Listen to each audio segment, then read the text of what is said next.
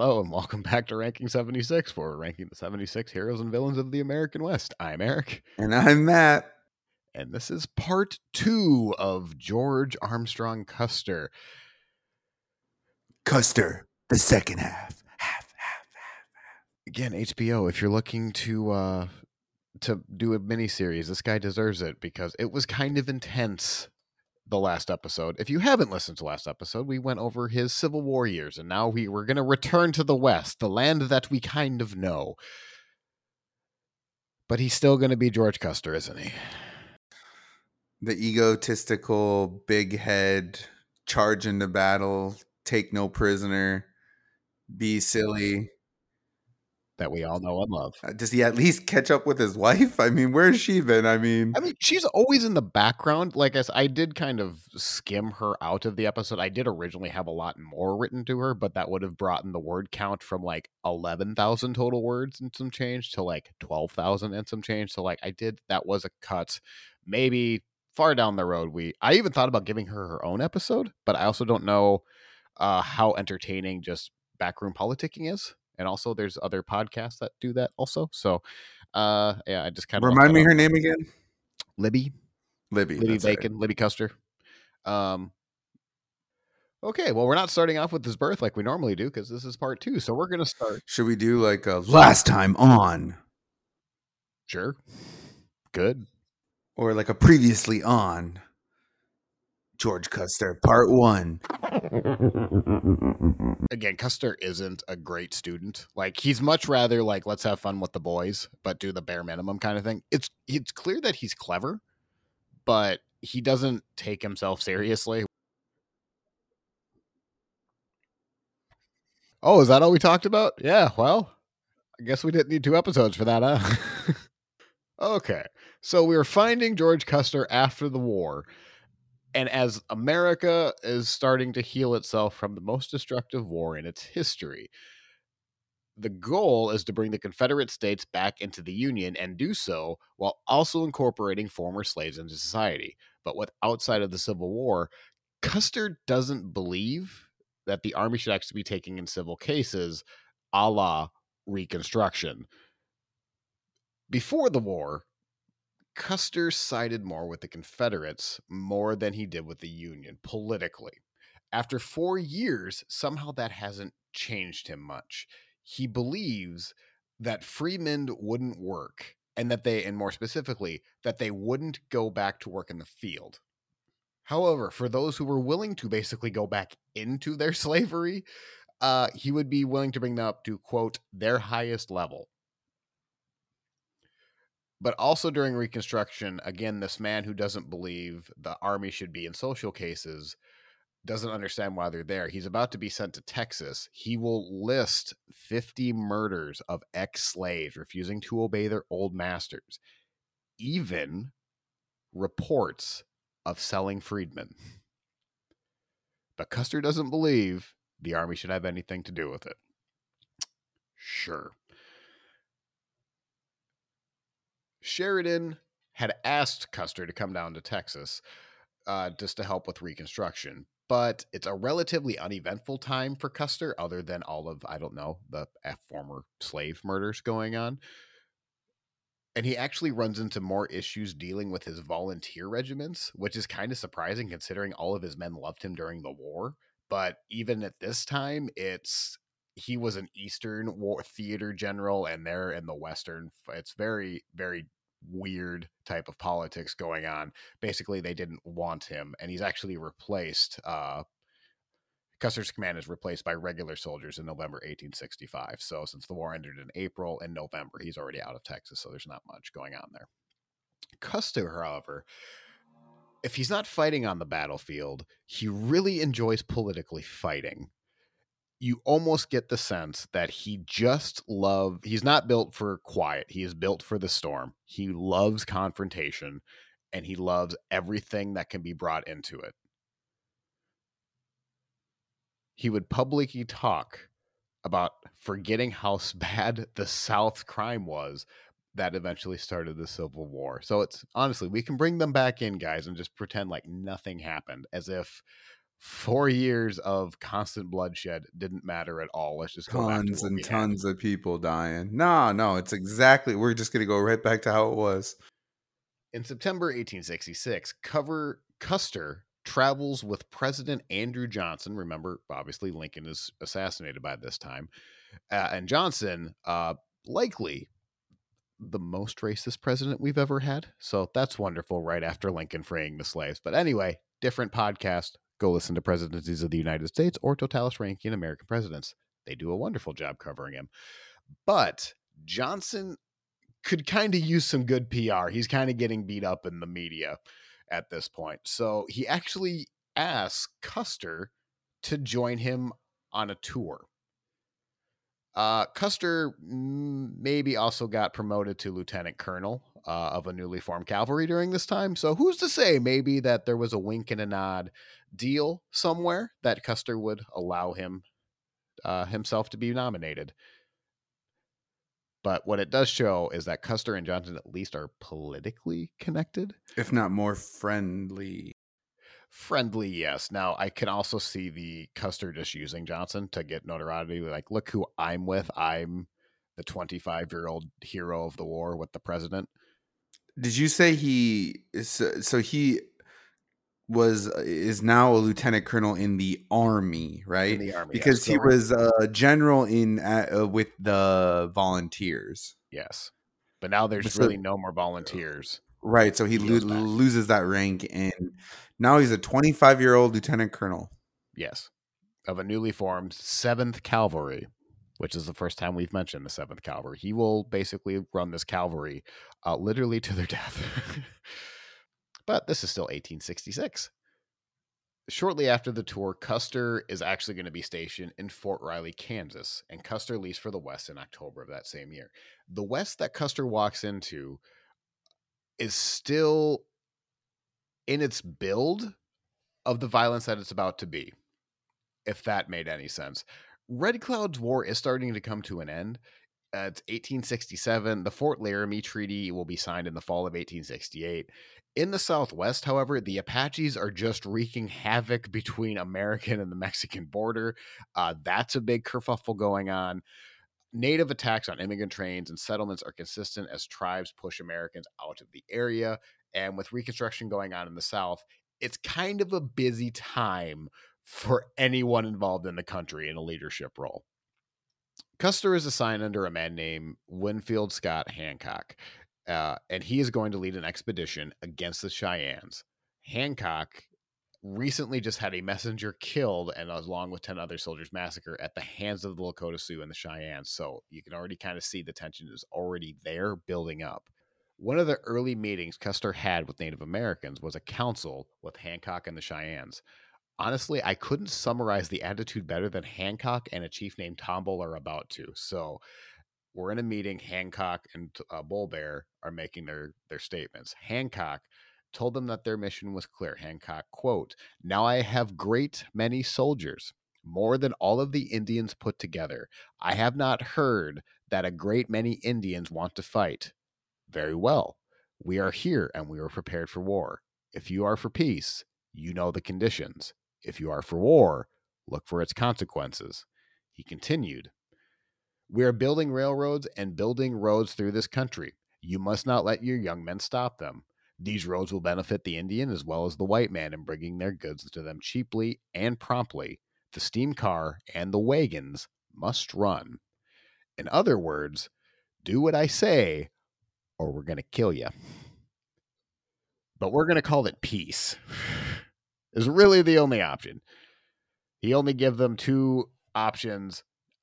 Neither of them are great for them. There's not much of a negotiation.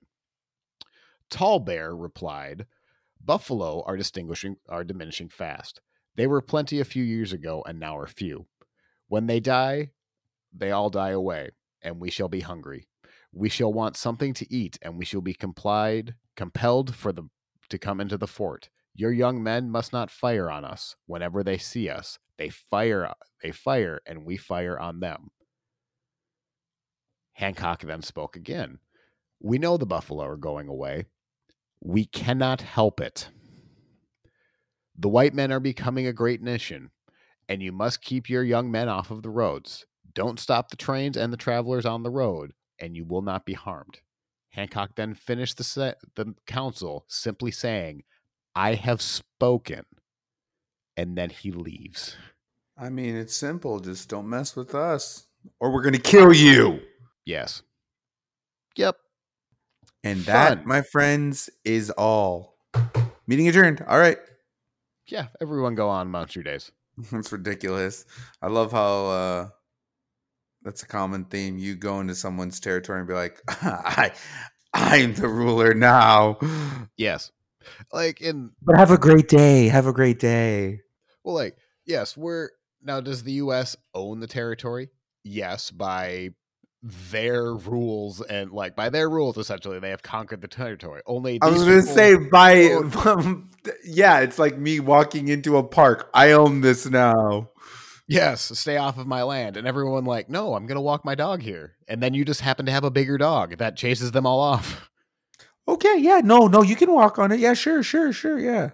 I mean, whatever happens. But right. As you're sharpening your dog's like teeth and claws, right? And I also like the Bull Bear talks about like, well, you're running off the buffalo. We're going to be starving and we're going to come into the forts asking for help. And your men fire on us. And Hancock's response is essentially, yeah, we know the buffalo are going away. We can't help that. But nothing we can do about that. There's nothing we can do about that. Yeah. Really? There's nothing? Nothing.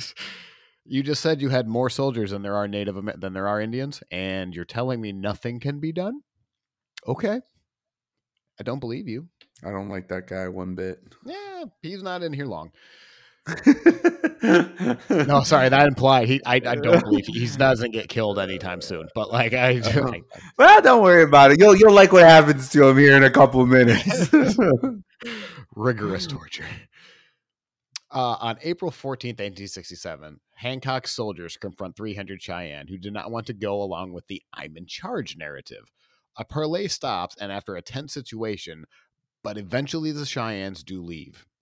Custer is in the group that is pursued, and he takes the 7th Cavalry 12 miles away, where they're tolding that even the women and children have fled. So, like, there's literally no one here. But Custer is now on the scent. Back at camp, where the parley was first settled, a Cheyenne chief named Roman Nose asked Hancock that if he had heard about the Sand Creek Massacre.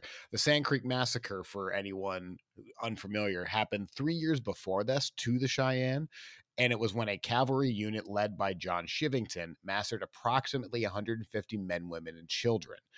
So to have Custer lead his cavalry out against them would have brought up, obviously, some horrible thoughts and memories. But it's clearly on their mind. Hancock tasked Custer and the cavalry to, and Custer would write, quote, I knew very well from the tone of his voice that something was to be done which required haste and secrecy. And so I got up and once and drew on my boots and reported for orders. He said that with probably a little girl giggle of glee in his voice. Remember, Custer hasn't been able to fight really in like 2 years, and baby needs his baba. He needs it. He's probably withdrawal shakes. His orders are very clear. Track them down and bring them here as fast as possible. That's it. Now, the natives are attempting to leave again, and he wanted to chase after them, but by midnight, he sees that the Cheyenne had fled.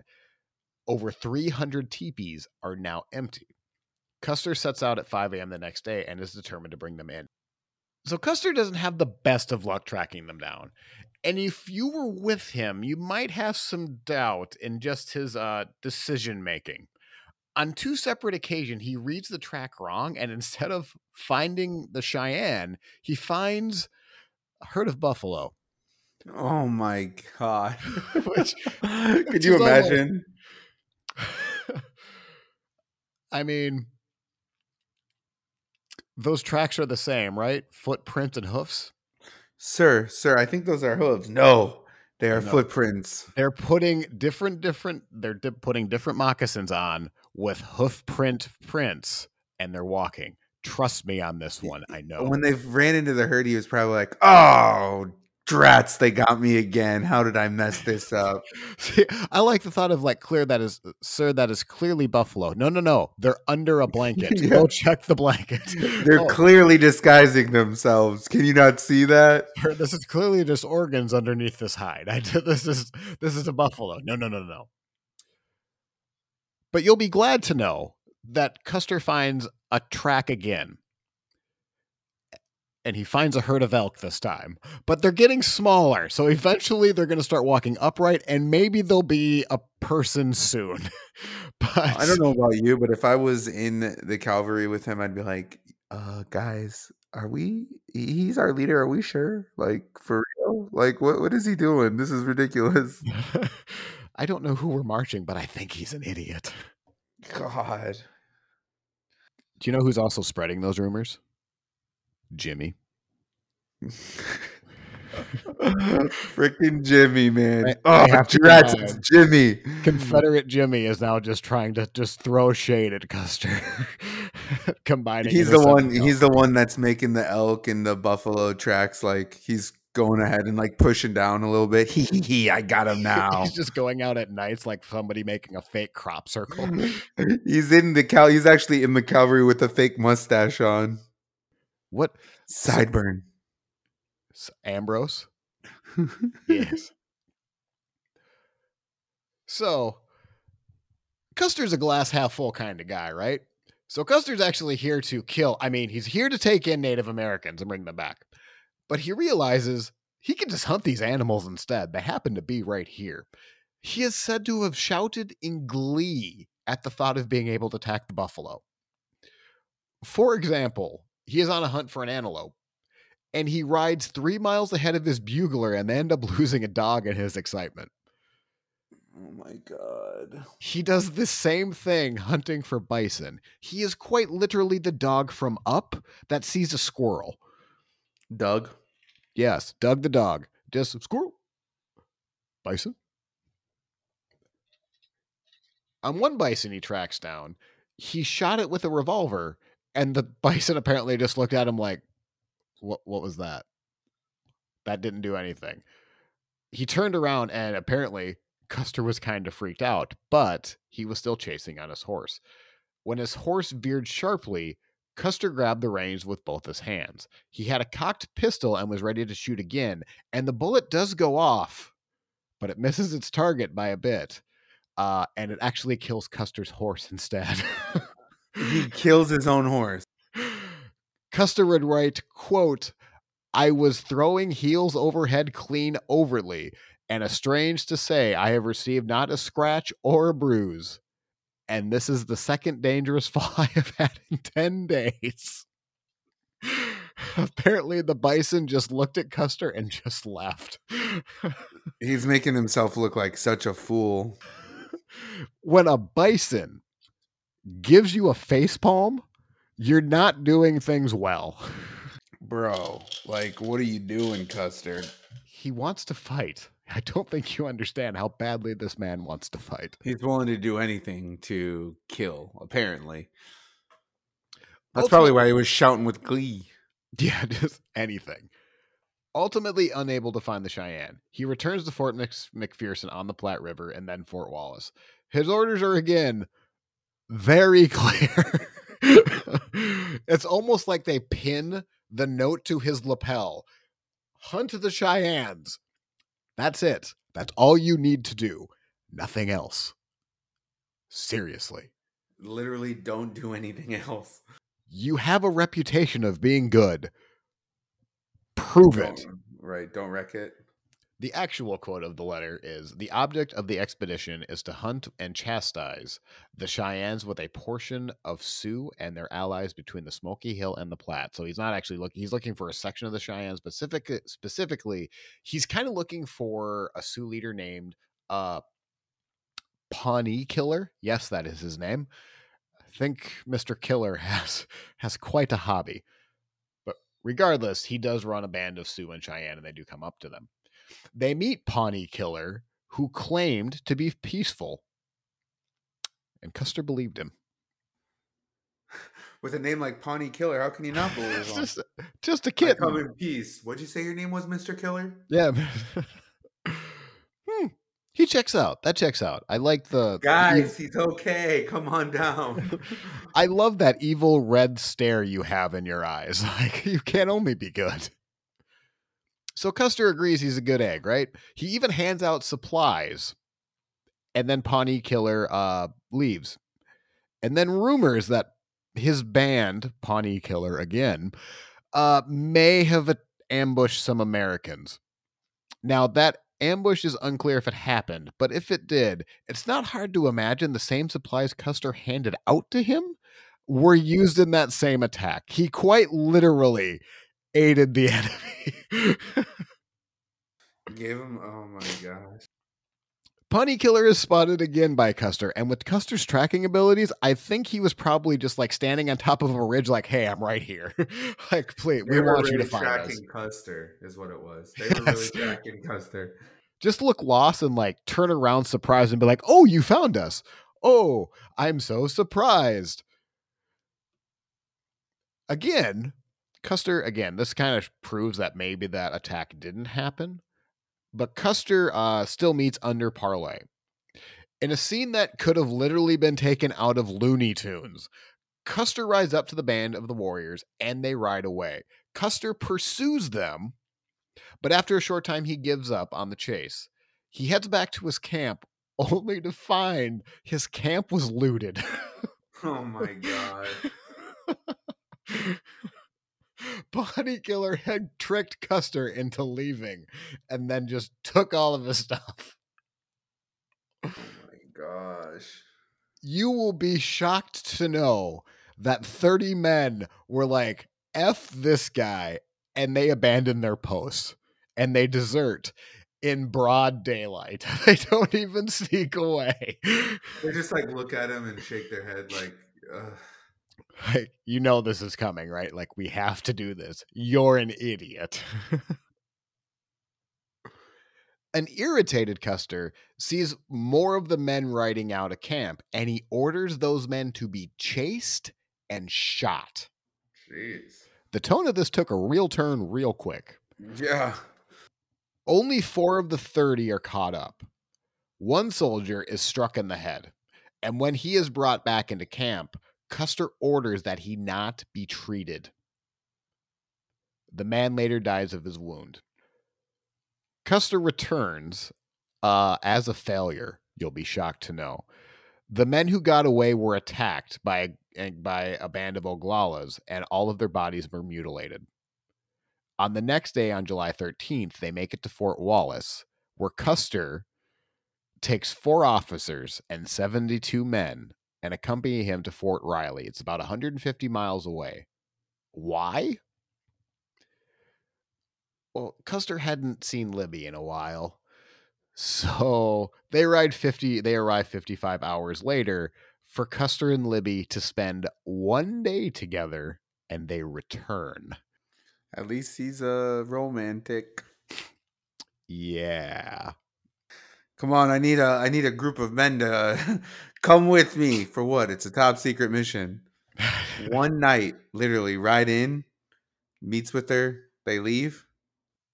I would like to know how much trouble Custer was in with Libby, because you don't do that under that much protection with a happy wife. Right. Whatever he did, he needed that backup. I need at least 72 men because she is furious. Freaking ridiculous. You will be surprised to know, just as Custer was surprised to know, that he was court-martialed. No. Do you remember his orders at the beginning of this little track? Track the Sioux? Cheyenne, yes. Chuck, as fast as possible. And I guess he kind of met them with Pawnee Killer. His charges are he leave without absence from his command. That was when he was supposed to be engaging the Indians. Instead, he went on his hunting trip. Remember when he flipped over killed his own horse? Yeah, that's on there. conduct to the prejudice of good order and discipline when he took 4 officers and 75 men on private business to go see his wife, and apparently, very specifically, seriously harming the horses. I really would like to know more about that story, but all we get is seriously harming the horses in the charge. I wonder if that stems back from him killing his horse on accident. That could be. That would make sense. But it sounds like it was on that trip going to go see his wife. He then took 2 ambulances and 4 mules for his own use after learning that some of the men had been ambushed by Indians and did nothing to defend them, informed that 2 of them had been killed by his not doing anything. And finally, he ordered the execution of a man without trial.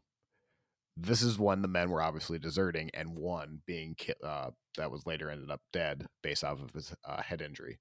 Because you refused to give him treatment. Right. Custer is legitimately shocked because he's in some type of delusion at this point, and he ends up defending himself over the next year or so on a very simple defense. Take a guess what it is. It wasn't me. Oh no, it was him, but everyone was just so totes jelly of him. He had been promoted over older men that had more experience than him, and the evidence was dubious at best.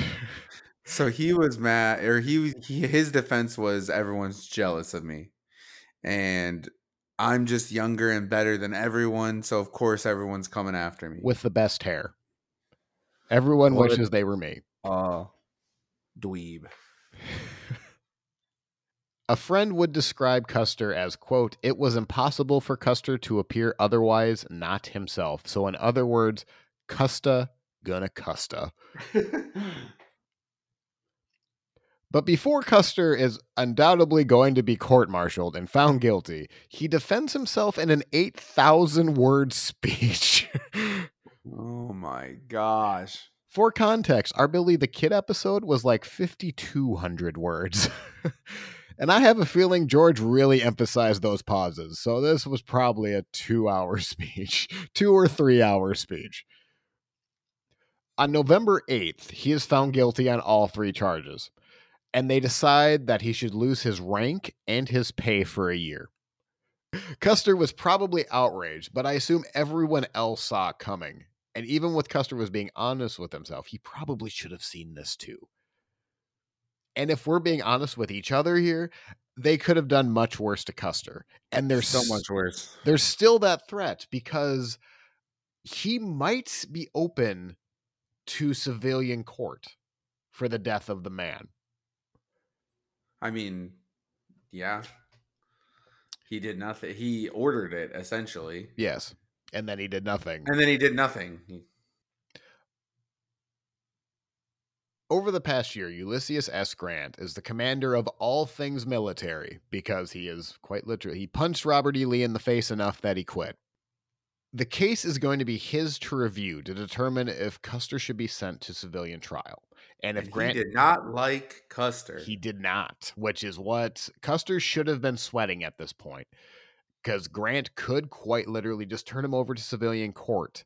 And there is an alternative reality where he faces the death penalty in his execution under his own men. Like, he could have literally been killed by the same men that left. Luckily for Custer, Grant is in a tremendous pissing contest between Andrew Johnson, Congress, and Secretary of War Edwin Stanton, all over Johnson's desire to remove Stanton from his office. Grant honestly hates his life at this time. He doesn't have time to deal with anything Custer related.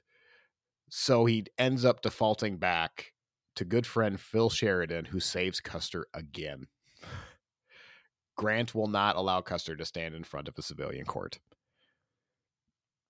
And another instance on George Custer where you're like, that should have ended differently. Ting! Heads again. A newspaper wrote of Grant's ruling. General Grant, in reviewing the case, declared that the decision of the court-martial was altogether too lenient morally, if not legally. He implied Custer was guilty of murder. So Grant, I think if you actually would have reviewed it and didn't want to deal with the political consequences, because Custer at an open trial. Jesus Christ, are you asking for a circus? Oh my god, it would have been so bad. Especially if the death penalty was on the line. That trial would probably still be in its opening arguments because Custer wouldn't shut up. If you thought 8,000, I'm awesome. How can I be charged with murder cuz I'm awesome? I am the best. Look at my hair.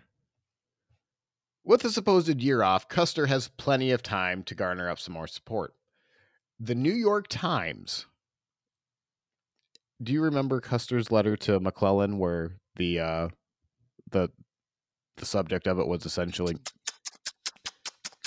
okay, that's prefaced up. The New York Times wrote, quote, General Custer is to those who know him intimately of the very beau of an American ideal cavalry officer, a magnificent rider, fearlessly brave, a capital revolver shot, and without a single objectionable habit. He neither drinks, swears, nor uses tobacco in any form. His weakness, if he has one, is that a fast horse to get all of the speed out of, which there is no better man than the long-haired hero of the Shenandoah. God bless America. Mm-hmm. Fireworks. Pew pew. Custer spends the next several months writing op-eds defending himself that in newspaper op-eds that get pushed all throughout the country. We're not going to talk too much about that going in, but that would be a really fascinating episode to go into because if you think he's full of himself, just read him in his actual words. Luckily, before Custer can thoroughly explore a writing career, Phil Sheridan writes to Grant saying that he needs Custer back on the field. Grant initially ignores Sheridan, but eventually relents, and Custer is soon headed back out west, taking control of the 7th Cavalry, as if nothing had happened. I'm back. Then he combed his hair. If Sheridan wasn't his friend, he'd been so screwed. Yeah, Phil Sheridan can have a lot of blame here. To summarize a fairly lengthy story in a paragraph, in June 1868, a band of Cheyennes raid a neighboring tribe which went against a recently signed treaty with the Americans. As punishment, the Americans withheld rations from the Cheyenne. The Cheyennes were not happy, and if anything, confused because the treaty they signed were against with the whites. Why do you care if we're attacking a neighbor tribe? That should be none of your business. The Yeah, American. like whoa, wait a second. So we can't attack another tribe now? Yes, there's no fighting ever, and they can't comprehend that. Nor, honestly, like, I won't say this is completely the same, but if France and Britain wanted to start up a fight again and, I don't know, Germany said no, like, you would be like, why does Germany care? Like, why? You don't have a say in this. The Cheyennes, blatantly ignoring the orders of the agency, still plan to attack a Pawnee raid initially, but change their mind last minute. However, they have young warriors, and like we've seen on a few different times with young warriors, they go off on their own and they go on a series of raids over the next month. And in that month, they kill 110 men, 13 women were raped, and over 1,000 head of cattle were stolen, according to historian Jerome Green. But in the fall of 1868, Custer is now returning to take control of the 7th Cavalry. It's the fall of 1868. The Fort Laramie Treaty is either finishing negotiation or had just been recently signed. Custer has every motivation to take this round to make it more successful than the last, even though it probably can't get much worse than the last one. So it's only up for here for him. By mid-November, there's already a hard crust of snow on the ground. And Custer pushes his men to find this group of Cheyenne who had been leading these raids. After several days of marching, Custer hears an infant crying and knows he must be close to the tribe. Custer divides his men into 4 columns and plans the attack at dawn. Inside the camp is Black Kettle, a prominent leader, a notorious peacemaker, and a survivor of the Sand Creek Massacre. At dawn, Custer orders the song Gary Owen to be played at signal on his attack. It is so cold out that the trumpets actually freeze to the trumpeter's lips, which I would only assume hindered their playing a little bit, probably to the annoyance of Custer. For the first time since the Civil War, Custer is now leading a cavalry charge, a legit one, not against a bison, no less. He's actually leading a charge and about to attack, and he is loving it. The man riding, yeah, you can speak like covering his hand, little girl giggle, like excited, high pitched screaming. The man riding directly next to him said that he was so excited to be working his horse so hard that they jumped the Washita River, which had a width of 9 to 12 feet, depending on where you're at. Landing, Custer takes his revolver and kills a man. Custer then dashes all the way through the camp to a higher ground where he could watch. His orders were keep cool, fire low, and not too rapidly. So Custer kills a guy with a revolver and like what seems like a scene from The Lion King. Do you remember from Timon and Pumbaa? Like them just riding through the hyenas trying to distract them and just riding off and then they chase. That's how I'm picturing Custer going through this tribe at this moment, all the way through, and then just stands on a ridge like looking back. Custer's men during the attack start opening fire on lodges, including lodges with women and children in them. Many hide into the freezing cold water of the Washita River. As they hide, they are gunned down. Warriors sniping from the trees meet the same fate. When Custer heard that women and children were being shot, he does order his men to stop, but this is not early on in the fight. Like it's been going on for a while before he tells them to stop. Right, he says he's just kind of standing there, which honestly, I understand he's on a ridge. He might not necessarily be in the camp. Once they start firing into the lodges, what do you think is in there? This is quite literally their homes, like their houses. Are you that stupid to think there's no women and children there? Right. You know what's going on there. So I don't. That seems like such a. That seems like something that he could put in the papers like, well, I told my men to stop once I understood what was going on. But come on, be real here. You knew what they were doing. Instead, Custer orders them to be gathered up and ensured that they be kept safe. If you were a man, however, you were executed as if it was a policy, according to historian Jerome Green. So if they surrendered, they gathered all the men together and just executed them? Essentially. Jeez.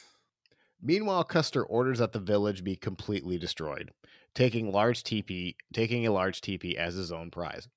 He orders that the horse herd be rounded up and slaughtered, and over 800 horses are killed. All of this happens. Why? All of this happens in an hour and a half. That's insane. You just round up 800 horses and kill them? Well, they're not going anywhere now, are they? Let them loose. What is probably exciting for Custer is that he now hears that there's a large camp a couple miles downstream with about 6,000 natives in it. Joel Elliott, who is under Custer's command and is inspired, probably by Custer, challenges the world and rides away without Custer's approval. Elliott is last heard yelling, "Here's one for a brevet or a coffin."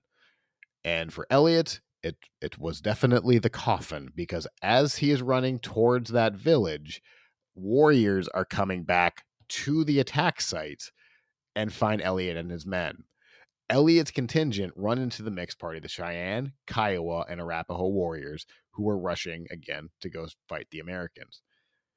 Custer soon sees those same warriors up on a ridge, meaning they now had the high ground, and that they were waving at the Americans, egging them on to charge.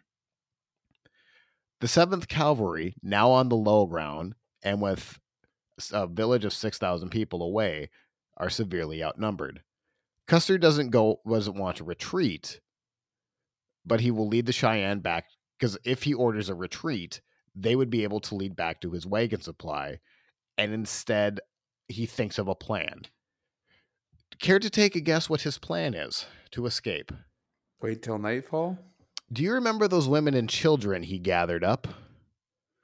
Use them as prisoners? He puts them in the center. He puts his men around them.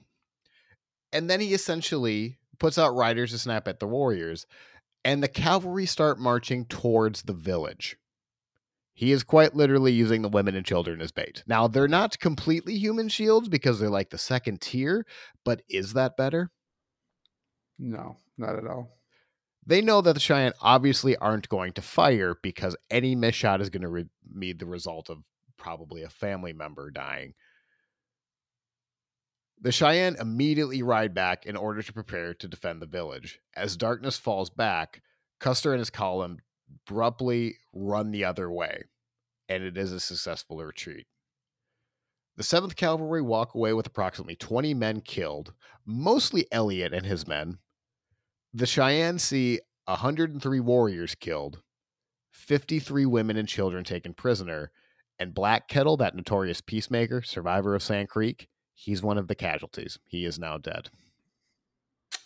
Dang. Lived a massacre to die again. Custer didn't write down any of the non-combatants killed, but those in the 7th Cavalry believe that they killed just as many women and children as they did the warriors, which again is just over 100. After several weeks, they find the mutilated corpses of Elliott and his men. A man named Benteen believes that Custer abandoned his men without going to search for them, directly led to their death. Now, chances are they were already dead before Custer even knew, so I don't necessarily believe that, but that was the word going on, is that Custer abandoned them. Benteen would hold on to this for quite a while. Many of the remaining Cheyenne outside the reservation are now afraid of Custer and his immediate superior, Phil Sheridan. They fear that Sheridan will open another attack, so more of them willingly come back into the reservation. Custer brags to his wife in a letter, quote, "The arrogance and pride is whipped out of the Indians. They have surrendered themselves into our keeping." And a letter a couple months later, "I've been successful in my campaign against the Cheyennes. I have outmarched them, outwitted them at their own game, and proved them that they were within my power." Just boosting that ego a little bit more. So that's not great. You look really sad right now. Matt, what are you thinking? Just watching a war hero turn evil is all. That's kind of what this episode is about. This is what's the Star Wars episode? Is it 5? No, it's 3. Free. Yeah. Warrior, you Those are see the new remakes? No. the I mean they were when we were growing up. That is true.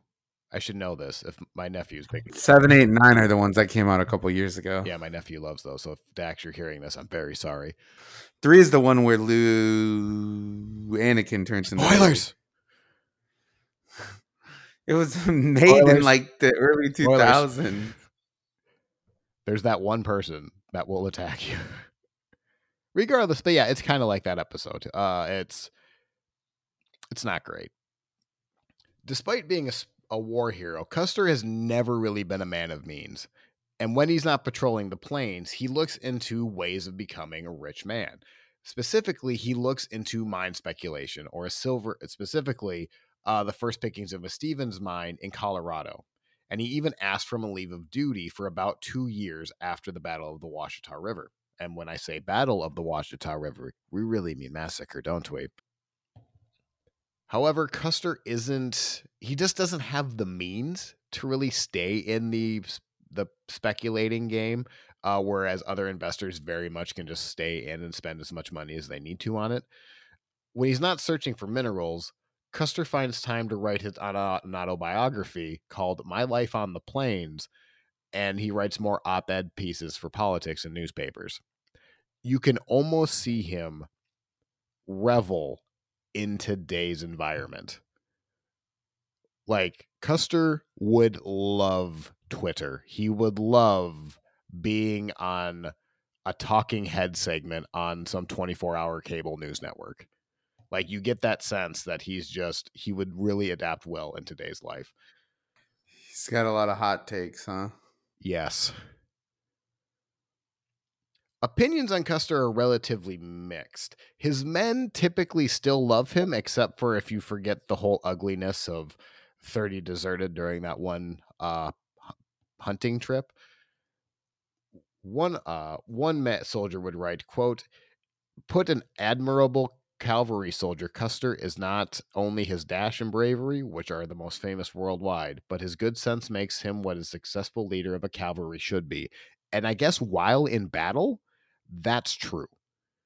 Because as disgusting as the massacre at the Washita River is, it was an effective strategy. It was a successful retreat. He did get the job done. He is good under fire. Now, everywhere else, kind of hot garbage. The officers, you will not be surprised, are not a fan. A man named Stanley, and keep Stanley in the back of your head. Quote, "I have had no trouble with Custer. I will try avoiding having any, as those who have had enough of him, I have seen enough of him to convince me that he is a cold-blooded, untruthful, unprincipled man. He is universally despised by all the officers in the regiment, excepting his relatives as one or two sycophants. He brought a tailor into the field without permission, carries a Negro woman with a cast iron cooking stove, and delays the marches often by his extensive packing up in the morning. As I said it, I will try to make sure that I can avoid trouble with him." So Custer, as you would imagine, as he is today, is divisive in his own time. Between a combination of keeping his name famous and wanting to be rich, it's almost like this perfect storm is coming together as rumors are in the Black Hills that there may be gold. Now, those rumors have been there for a while, so maybe Custer is willing to head back out on West. Remember, he's still on a leave for about 18 months, 2 years during this time. But when they want to basically send a secret expedition into the Black Hills to see if it's true, Custer kind of meekly raises his hand, like, "I would be very interested in that, please. Please send me." Custer returns to the 7th Cavalry and is sent to Yankton in Dakota Territory. He ends up, fittingly, coming into April 1873 during a blizzard. And a blizzard in April in South Dakota, everyone. Yay! So fun. It's about right, isn't it? You return and, yep, blizzard in April. Yep, everything should be done. Mm-hmm. The objective, again, it's secret, so there's really not that much on the expedition itself, but on this small expeditionary force that is really meant for scouting. The scouting party consisted of 79 officers, 1,000 men, 350 civilian employees, 27 native scouts, 4 artillery pieces, hundreds of cattle, 2,000 horses and mules, and finally, 275 wagons, each stocked with up to 5,000 pounds of supplies. Easy scouting party. That's all Tiny. Typical what you take for a scouting party. Tiny. There's nothing that they're looking for. Also, this doc connected with me. Do you remember when Calamity Jane said she was scouting with Custer? This would have been that expedition. Yeah. No, she wasn't there. Whoa, that she wasn't there. Well, she might have been, but she wasn't scouting for Custer. She may have just been one of those 350 civilian employees. So, can I tag along? She was all the way towards the back. I would love to see those two drinking together.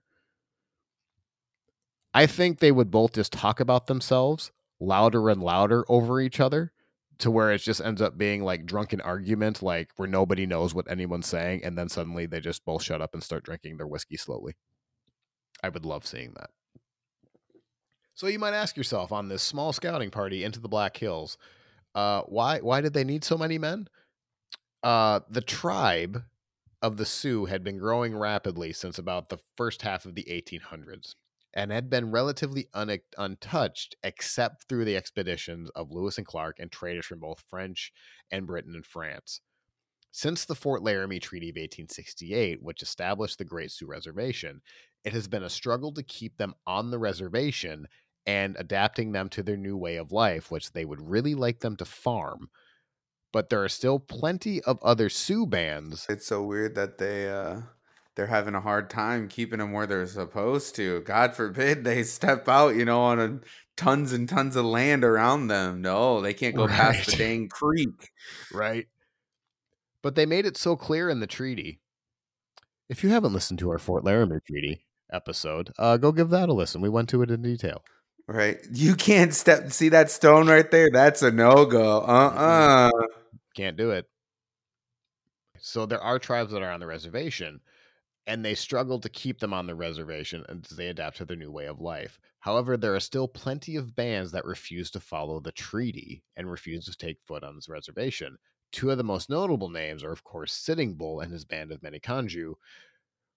Actually, that's not true. That's not Miniconjou. He's Hunk Papa, but yes, I made a mistake in my notes. Anyway, and Crazy Horse and his band of Oglala. With the rumored gold in the Black Hills and emigrant miners slowly but steadily entering the area, the government decides that it would be a good time to send some of those men in first to seek out if there's any truth to the rumors. It doesn't take long for Custer to run into hostile Sioux warriors, and on August 4th, they head out into the Yellowstone River. Custer is about 10 miles ahead of the main body of the army when he orders at the horses to graze so that the wagons can catch up. As he waits, he hears shots and notices a half dozen Lakota men attempting to raid the horses and steal them. Custer is able to chase them away, but becomes suspicious when they get near a wooded area, when he notices that every time he stops, they stop.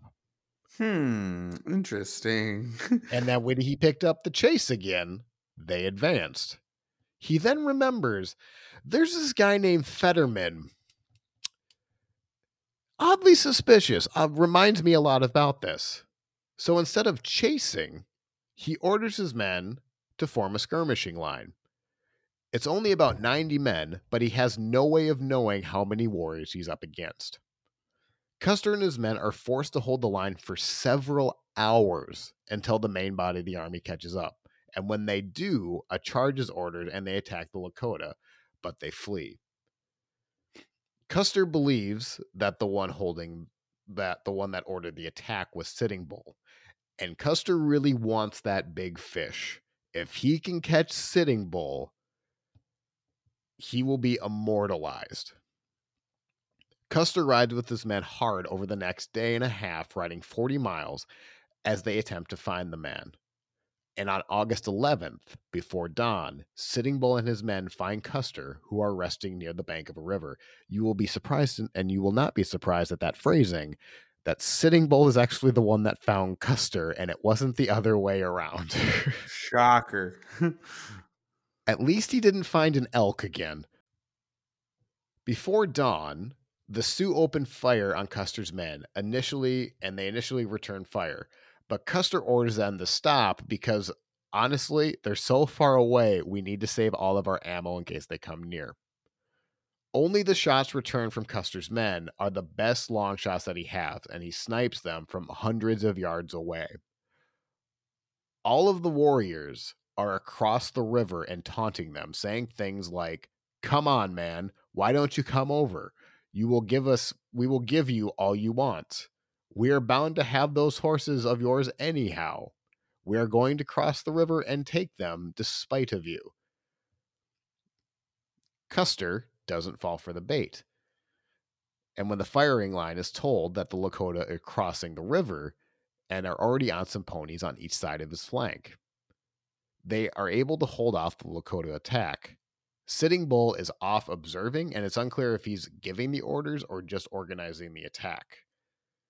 But then Custer, as he's about during the attack, orders the trumpets to play Gary Owen, as if it's like that Gary Glitter like jam jock song that just gets him pumped up. Dun, dun, dun, dun, dun, dun, dun, dun, dun, dun, dun, dun, dun, dun, dun, dun, dun. Do you think he just ran those steps? If he would have known about the Rocky steps, I don't think he ever would have stopped jogging them. Do, do, do, do, do, do. Do, do, do, do, do. Why am I picturing Rocky but with George Custer's face? I did it. That's suddenly not that's suddenly not as an inspirational story. So Custer launches his counterattack after playing Gary Owen and charges into the ravine where the Sioux flee across the river.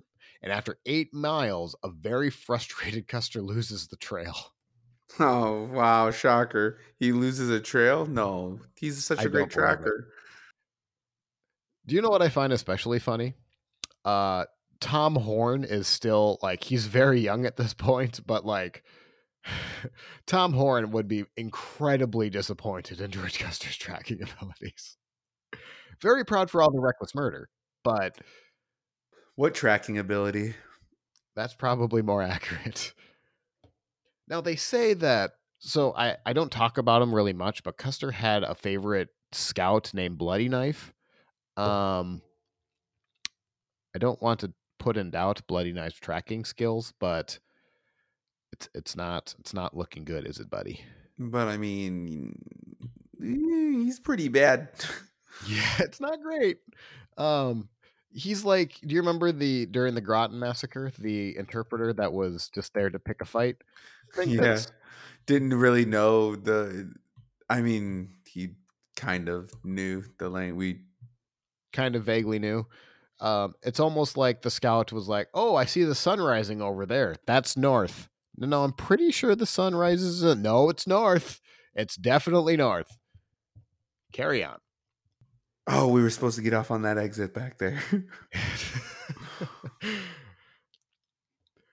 So, despite losing the trail, Custer had been found in basically 2 ambushes in a couple of days and was able to fend them off relatively well. Again, the man is pretty good in battle.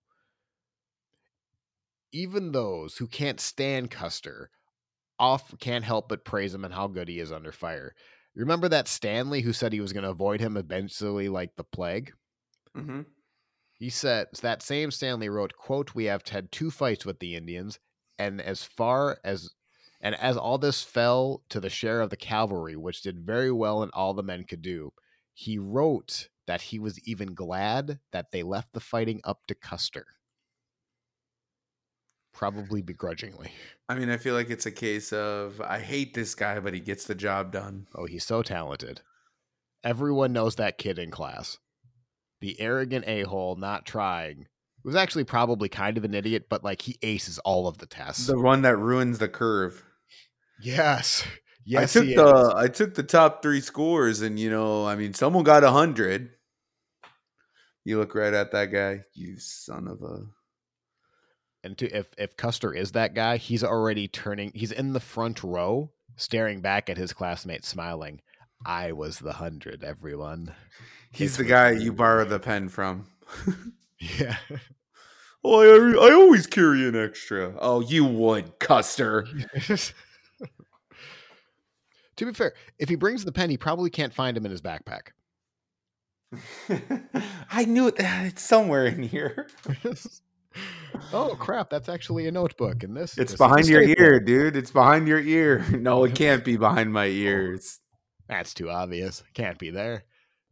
What probably wasn't, what you wouldn't think would be a big act in the terms of this podcast, but it is for Custer. The Coinage Act of 1873 is passed, which actually ends silver's ability to be a legal tender.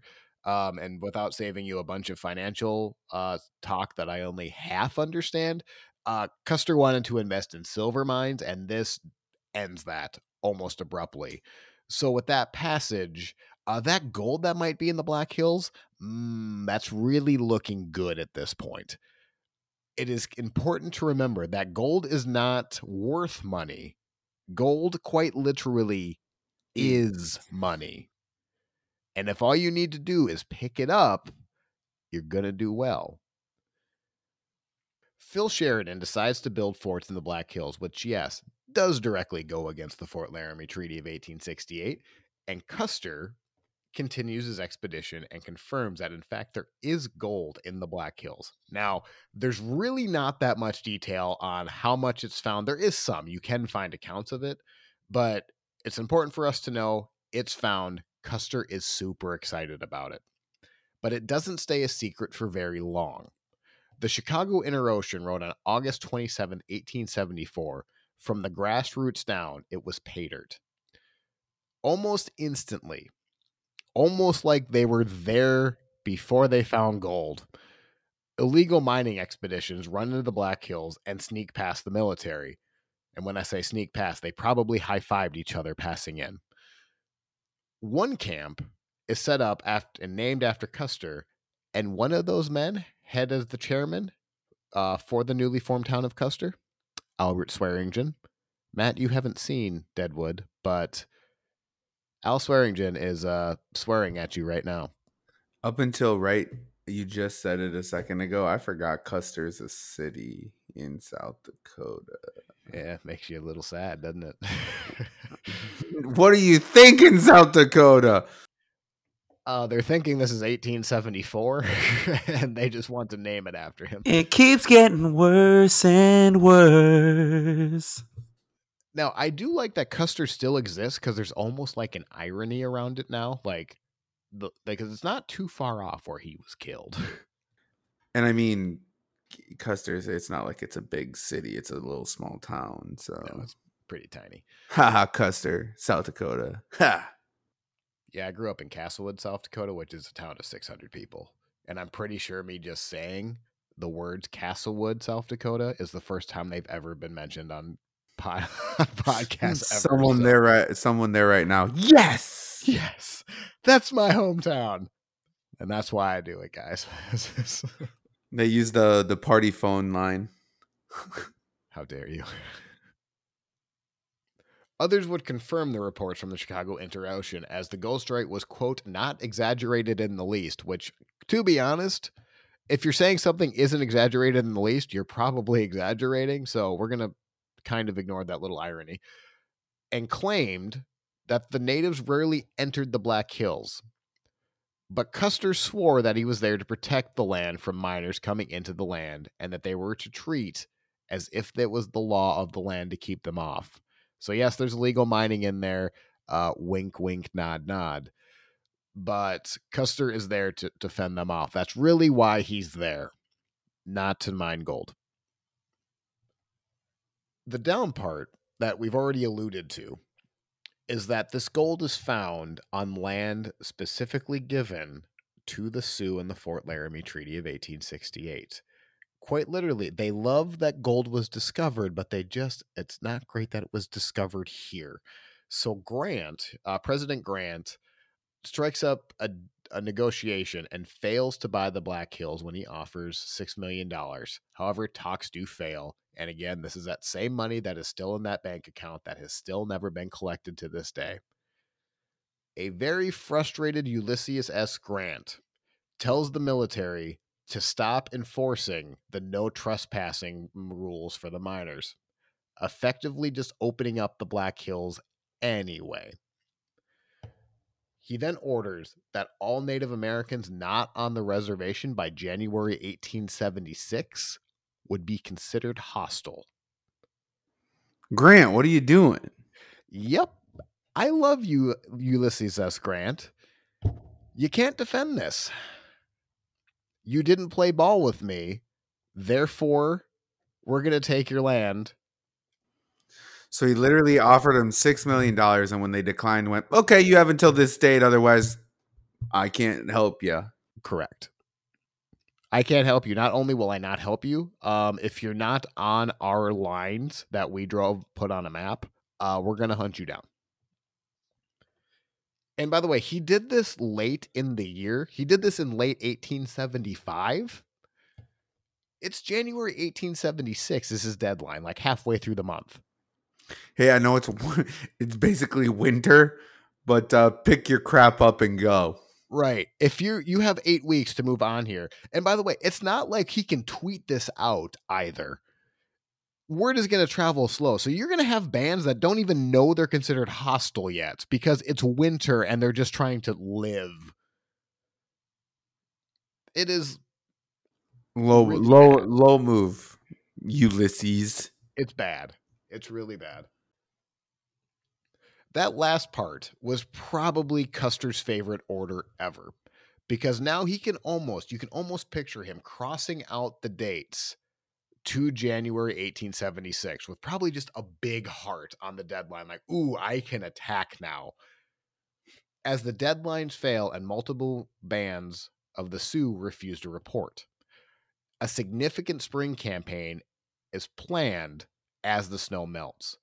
Brigadier General Alfred Terry, Custer, Captain Frederick Benteen, and Major Marcus Reno are sent out with just under 700 men.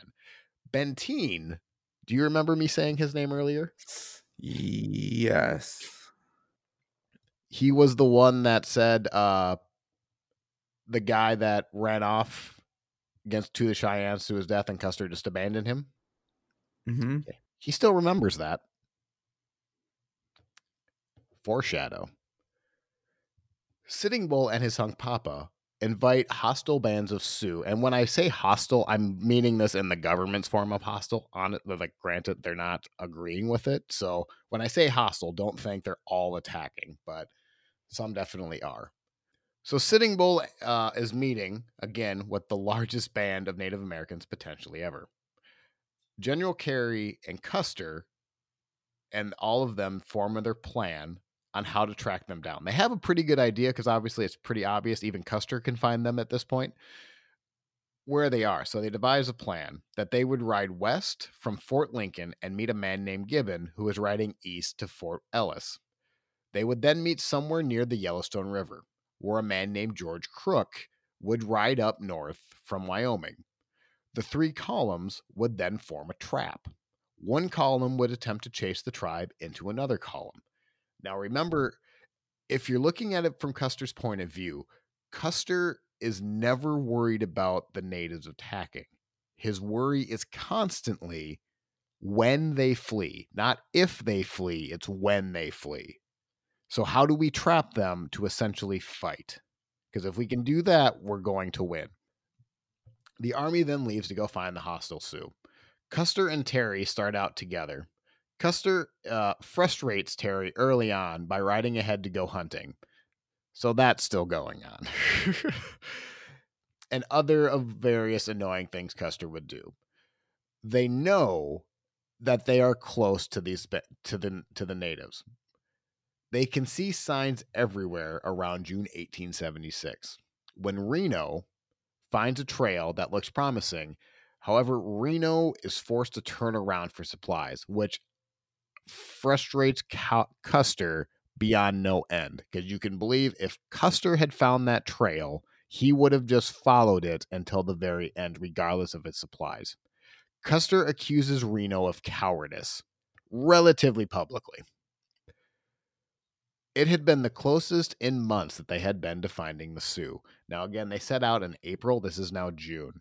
So, yes, it's pretty obvious where they are, but they just can't quite find them. They know they're close, but they can't find them.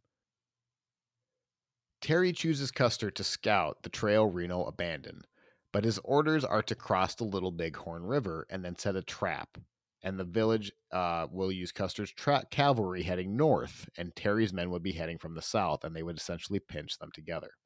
According to historian Paul Hutton, Terry, quote, Terry absolutely knew that if he let Custer loose, Custer was going to find the Indians, and Custer was going to attack the Indians.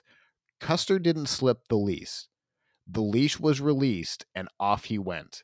He's absolutely on the scent, and he's going 90 miles an hour. Nothing is going to stop them. Everybody knew that. That's why he's there. On June 22nd, Custer heads off. Terry jokingly says to Custer before he leaves, quote, "Leave some for us." Custer simply replied, "No, I will not." Why is he so hell-bent on killing everybody? The man loves a fight, literally until the bitter end. Custer rides his men hard over the next couple days, and on June 24th, they set out at night. Custer wants to make sure that the tribe follows the river and that none escape so that he could drive them down the Yellowstone River. Custer's worried that the natives would find out about them and flee, and in order to ensure that they don't, he marches another 12 miles that night. On June 25th, Custer hears from Scout that the Sioux are about 20 or 25 miles away. But on the horizon, they can see smoke over it, which means they're a lot closer than that. Some of the native scouts said that there were more natives than the military have bullets. Custer isn't concerned, and he still believes the tribes will flee. So he is told, point blank, there's quite a few of them, sir. Are you sure you want to do this? We'll be all right. Yeah, it's fine. They're going to run away anyway. What do we have to worry about? They find a group of natives tending to their dead from another fight 5 days before, led by George Crook. Now, Custer doesn't know about this battle with Crook 5 days before. Crook is almost overrun in that attack by the large number of Lakotas.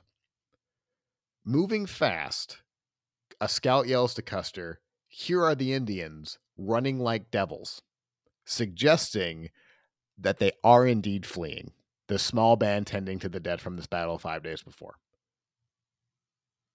Custer said, quote, "The Indians are about 2.5 miles ahead and on the jump. Follow them as fast as you can and charge them wherever you find them, and we will support you." And he sends out that order. Custer divides his men into three, one between Benteen and Reno, each having about 100 men each. Custer then takes 225 men. Benteen moves left. Custer moves down the right side of the bank of a small stream, and Reno heads to the left bank of the Yellowstone. Of the Little Bighorn. Custer reaches out to the top of the bluff where he sees a village, and he makes a note to Benteen saying, quote, "Come on, big village, come quick, bring packs." Custer then takes his hat, waves it in the air, and says, "Hoorah, boys, we got him." Oh my God. This was the last time Reno's men will ever see Custer or any of his men alive. Because there are literally no survivors in the attack, Custer's ultimate end is left to Native American sources. And we will go into them in a little bit more detail as we talk about Sitting Bull and Crazy Horse. But what I will tell you, because that's an ultimate cliffhanger, is that Custer and his men end up running, going over the ridge, and they end up being forced back onto a place called the Last Stand Hill. Custer is found less mutilated than others, but with a bullet wound to his chest and his temple. There are multiple Sioux men who have claimed to be the one to kill Custer. Other sources say that he committed suicide instead of risking torture. The suicide is questionable considering Custer is right-handed and he was shot in the left temple. Now, obviously, it isn't impossible, but it is believed that the wound to the chest was the fatal blow.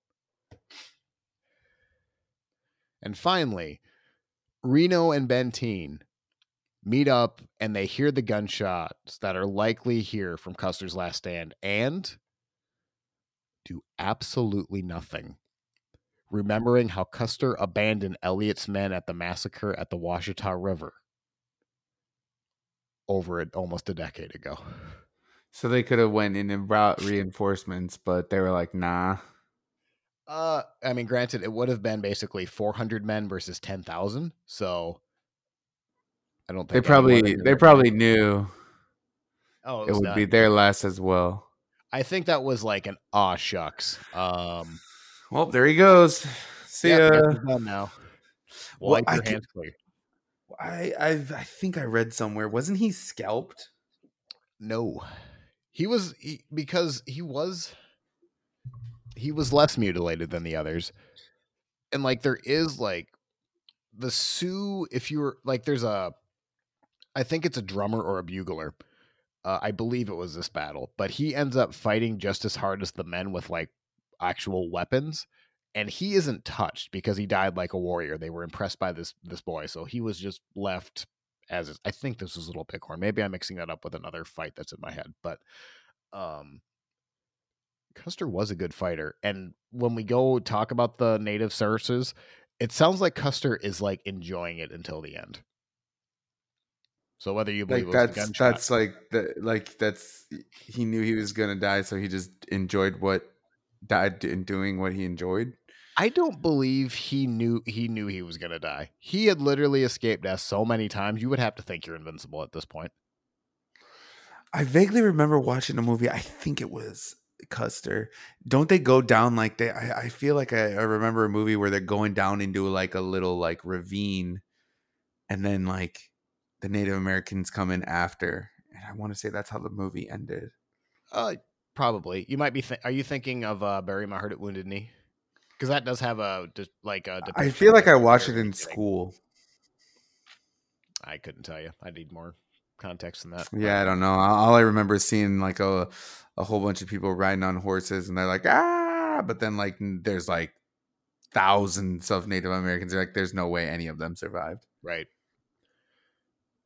So yeah, there is like all of these type of mysteries or big battles where there are no survivors. There are like two men that claim to be the sole survivor. Um, I don't want to get into them too much, but um, sometimes you Oh, hear I was sources. there. I was Well, that's there. it. There is a sole survivor, and actually, if you're a treasure hunter, don't actually do this, but they still haven't found most of the catch. Like basically whenever they killed the 7th Cavalry, they took most of their uniforms and like their equipment and all of that, and they hid it in a cache somewhere that to this day, to my knowledge, has not been found. If somebody finds it, it is worth like millions of dollars because it was Custer's last stand. We must go. Let us go, Eric.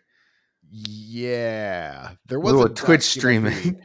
There is a documentary on the History Channel where they did try finding it. I mean, granted, History Channel is definitely taking a dive, but um, there is something if you're interested in watching that.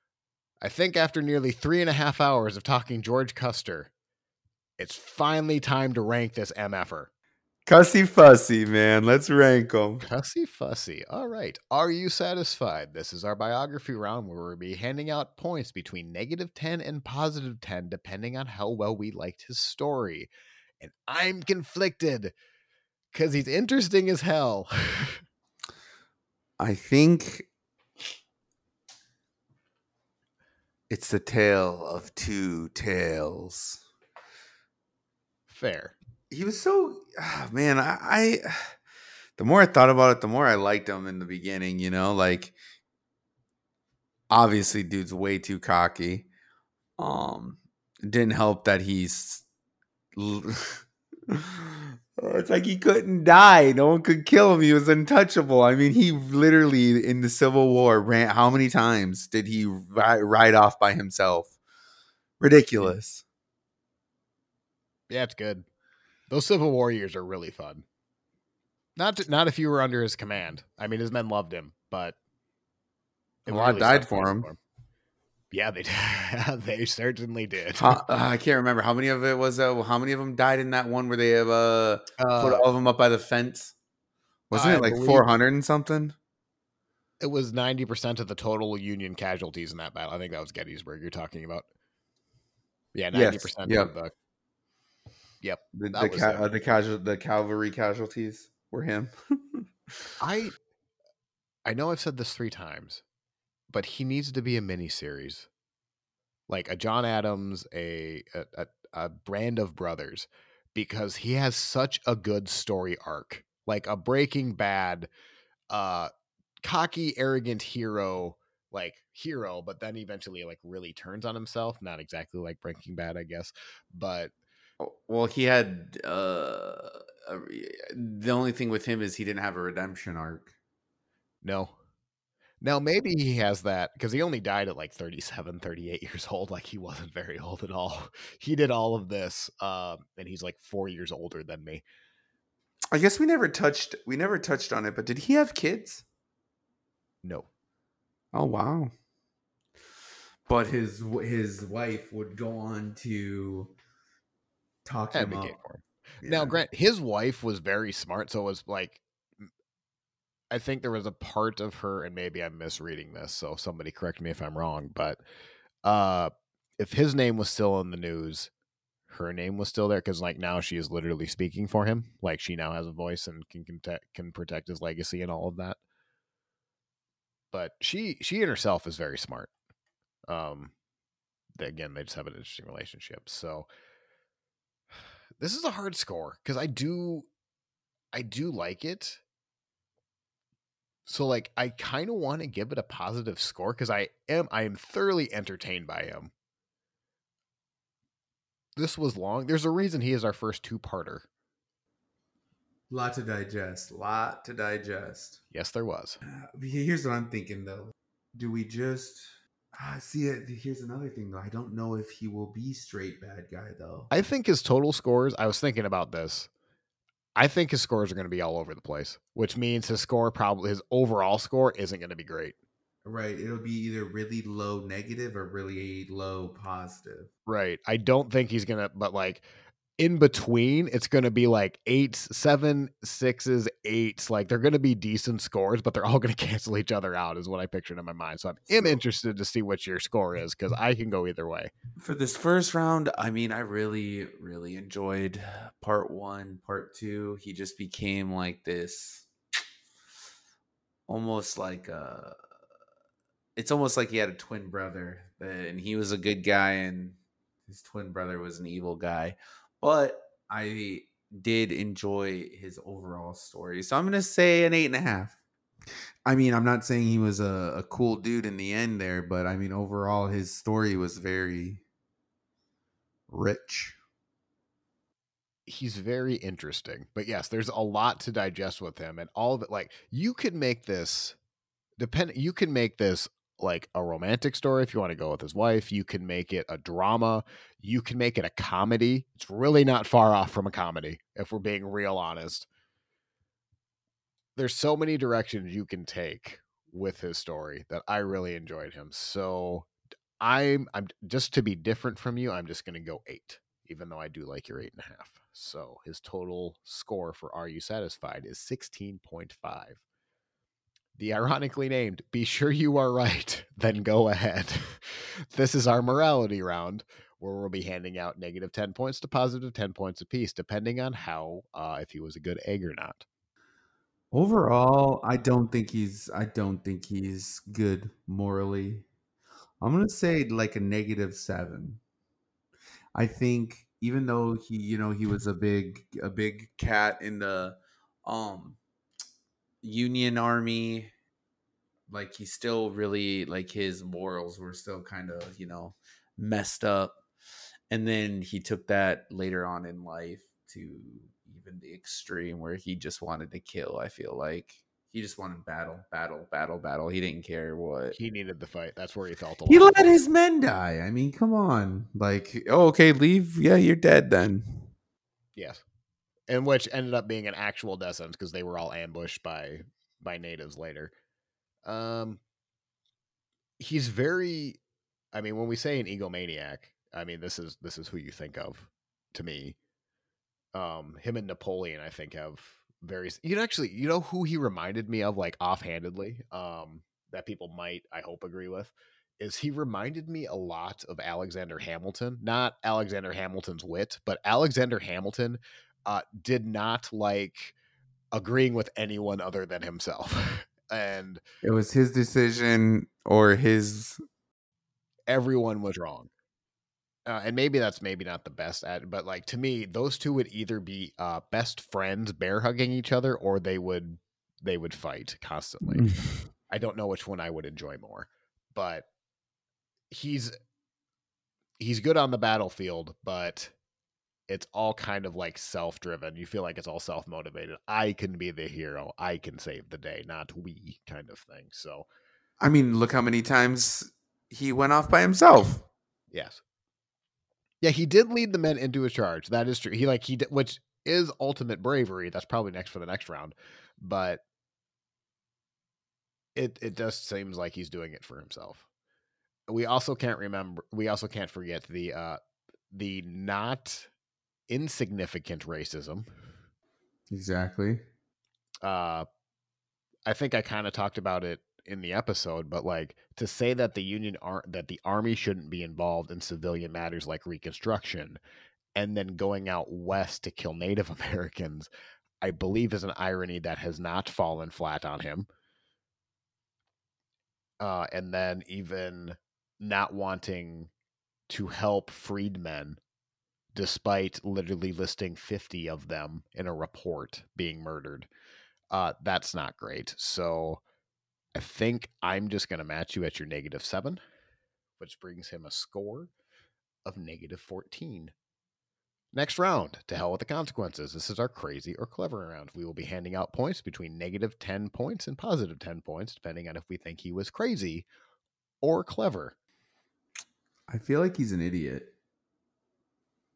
What's the I mean, context? Because he's really like, clever in a very no. specific sentence. Yeah, like, was he clever in some things? Sure, but then, like, he was also like, take for example the end there. He had to have known he was outnumbered. I mean, come on. They had But, scouts. but in his experience, they had always fled. That had always been his experience. At what point though do you go, okay, I got a few hundred men here. They have a couple thousand. Yeah, they're gonna run. No. Why would you even take the chance?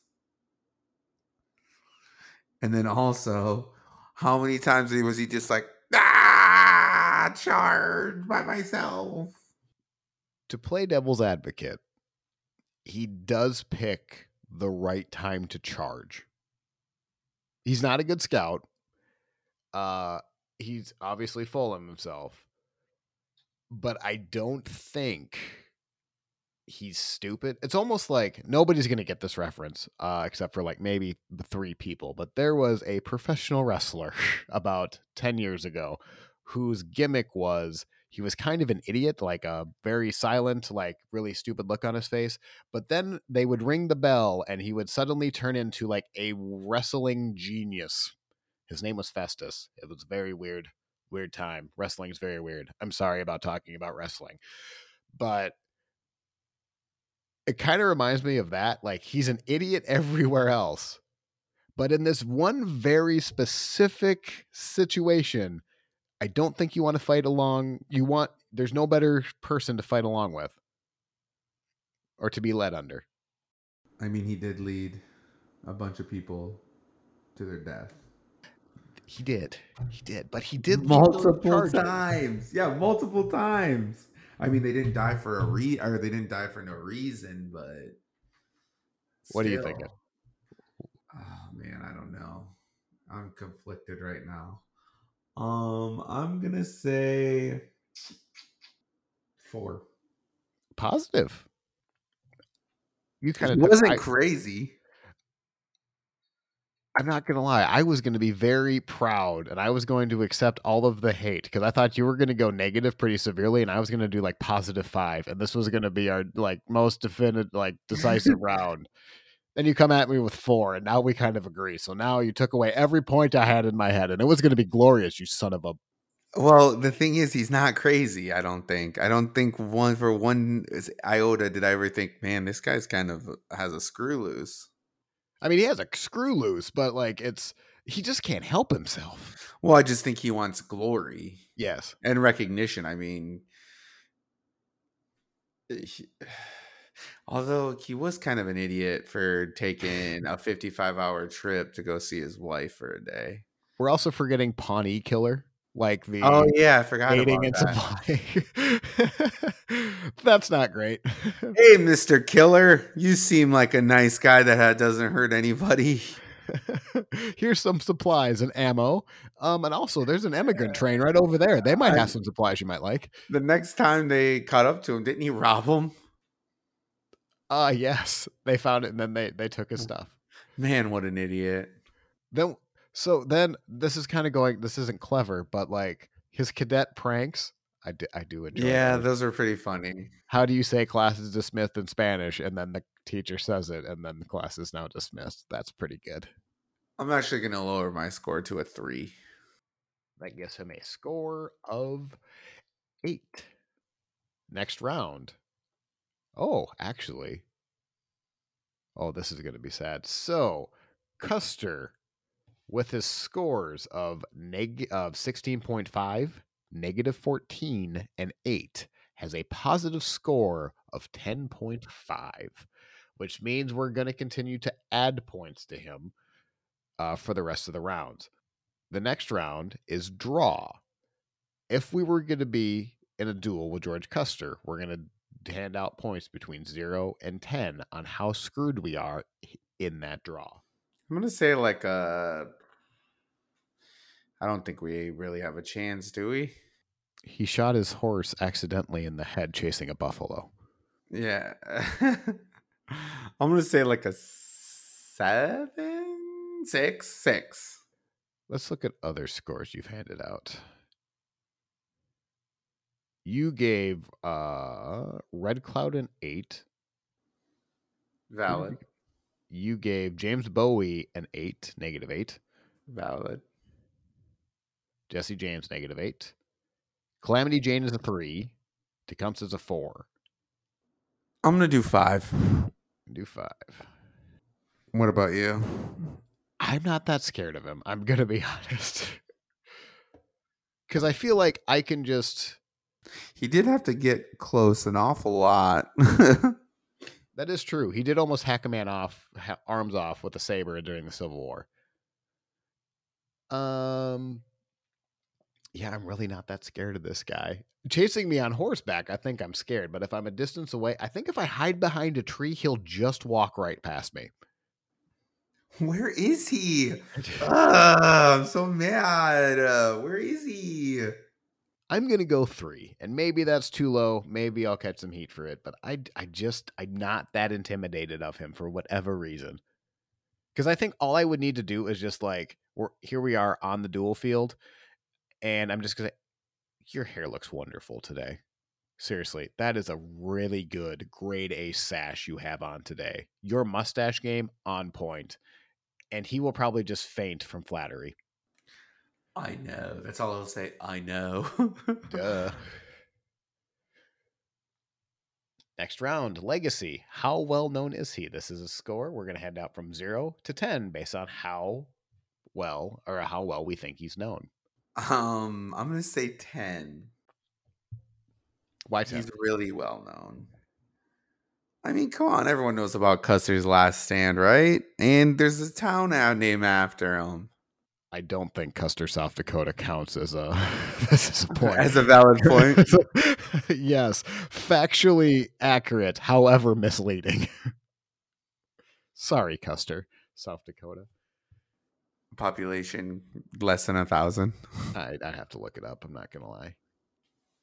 But no, I think he's well. I think if you asked anyone, they would say, "Yeah, I know about that." Yeah, I think that's fair. I was trying to actually talk myself out of a 10. I think I'm just gonna go 9.5. I even knew who he was, Eric. I even knew who he was this time. I'm gonna go 9.5. Which is still a 19.5. I don't have a good reason because you're right. Everything is telling me everyone knows of Custer's Last Stand. I am struggling to think of who could possibly be more famous than him. And I can only think of one, but I'm not going to tell you because that would Jesse James. No. Billy the Kid. We haven't covered them yet. Tecumseh. No, I'm just kidding. How dare you say his name? Okay. Total score in Legacy 19.5. Next round, death bonus. Does he have a cool death story? We're just going to hand out bonus points between 0 and 2, depending on if we think he had a cool death story or not. Okay. Let me just say, well, he has to get max points on this one. There is literally a thing named after his death, okay? It's literally called Custer's Last Stand. The only thing that's not cool about it is we don't really know what happened. We do, but we have Native American sources, and generally you can trust Native American sources. But in this particular case, there's so many men that claim to have killed him, and then he murdered, and then he committed suicide. Like you just like everyone else, like yeah, I'd want to take credit for killing Custer too. It's just you don't know. We're gonna get a little bit more detail, but honestly, there's not much more detail on it that isn't he said she said type thing because they Right. are fighting a battle. Now it is, 10,000 to 200, but yeah. Did you say you already put in max points? I did, yes. I before even the round, I just put 2 apiece because I don't think there's a more famous death we're gonna possibly cover. Okay, next round, counting coup. This is the confirmed ish kills of Custer. And Let me take a stab at it. well, this one's hard Uh, to look up. So we know a few stories from the Civil War, but honestly, it's going to be pretty impossible to tell. Um, Maybe a couple dozen, you think? well, that is my debate because the massacre We at the Washita River, I am tempted to give him all the points for every right. casualty. He is the one that charged. He is the one that ordered the killing of men, women, and children. Yeah, true. How many would that be? Well, if you go with 150 warriors were killed, and many scouts believe that were there said that they killed just as many women and children as they did warriors. So the number you see the most is like 150 total killed, but that may be doubled.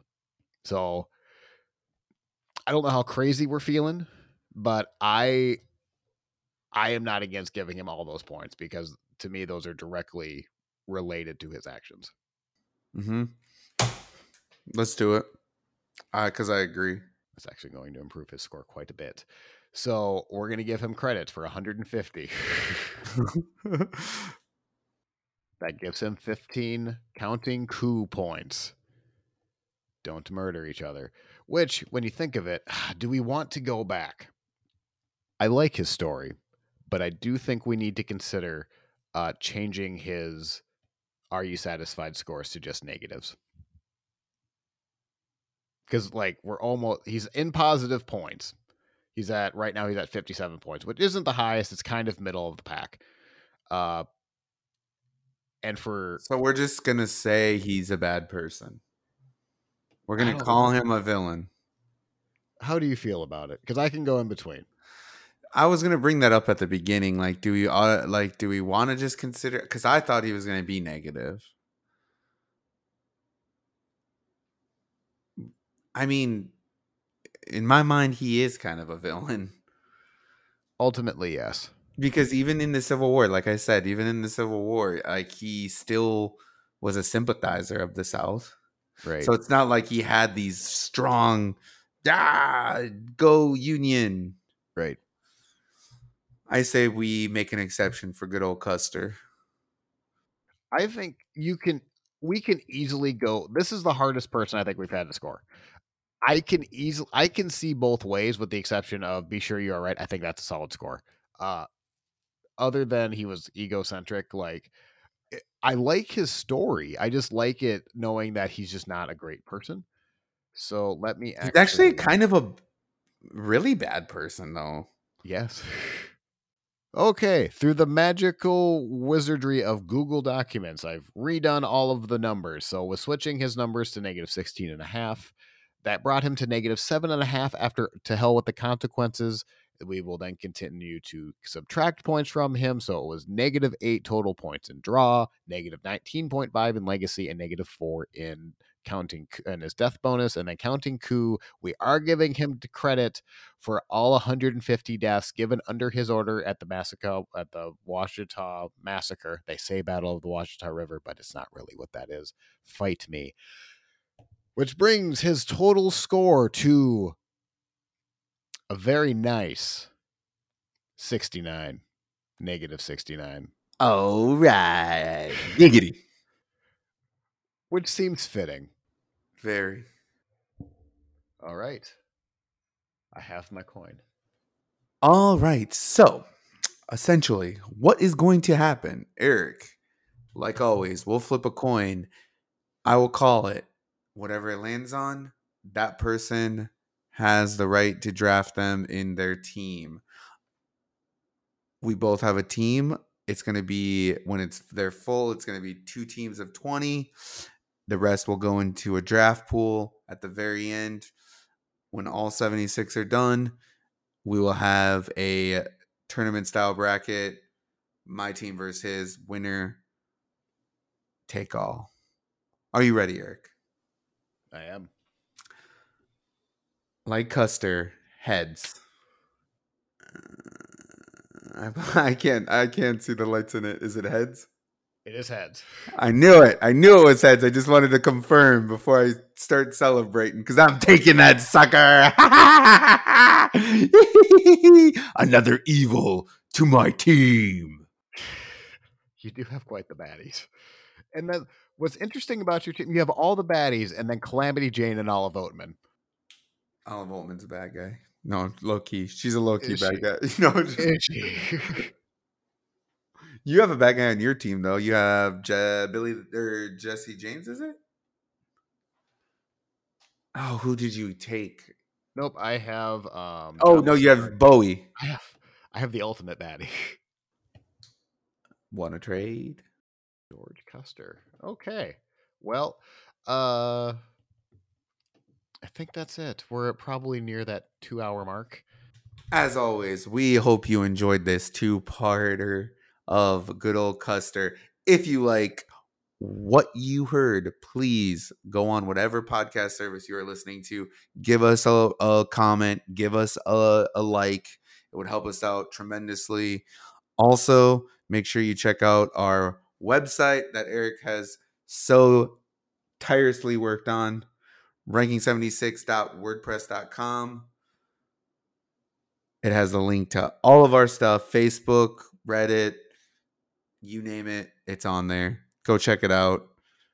And remember, there will be an episode next week. This episode was on an off week to get the whole story out.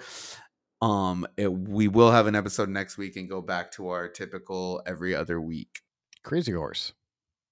Not even a secret. We're leading up to obviously the anniversary of Little Big Horse. This was our appetizer. So with that, I'm Eric.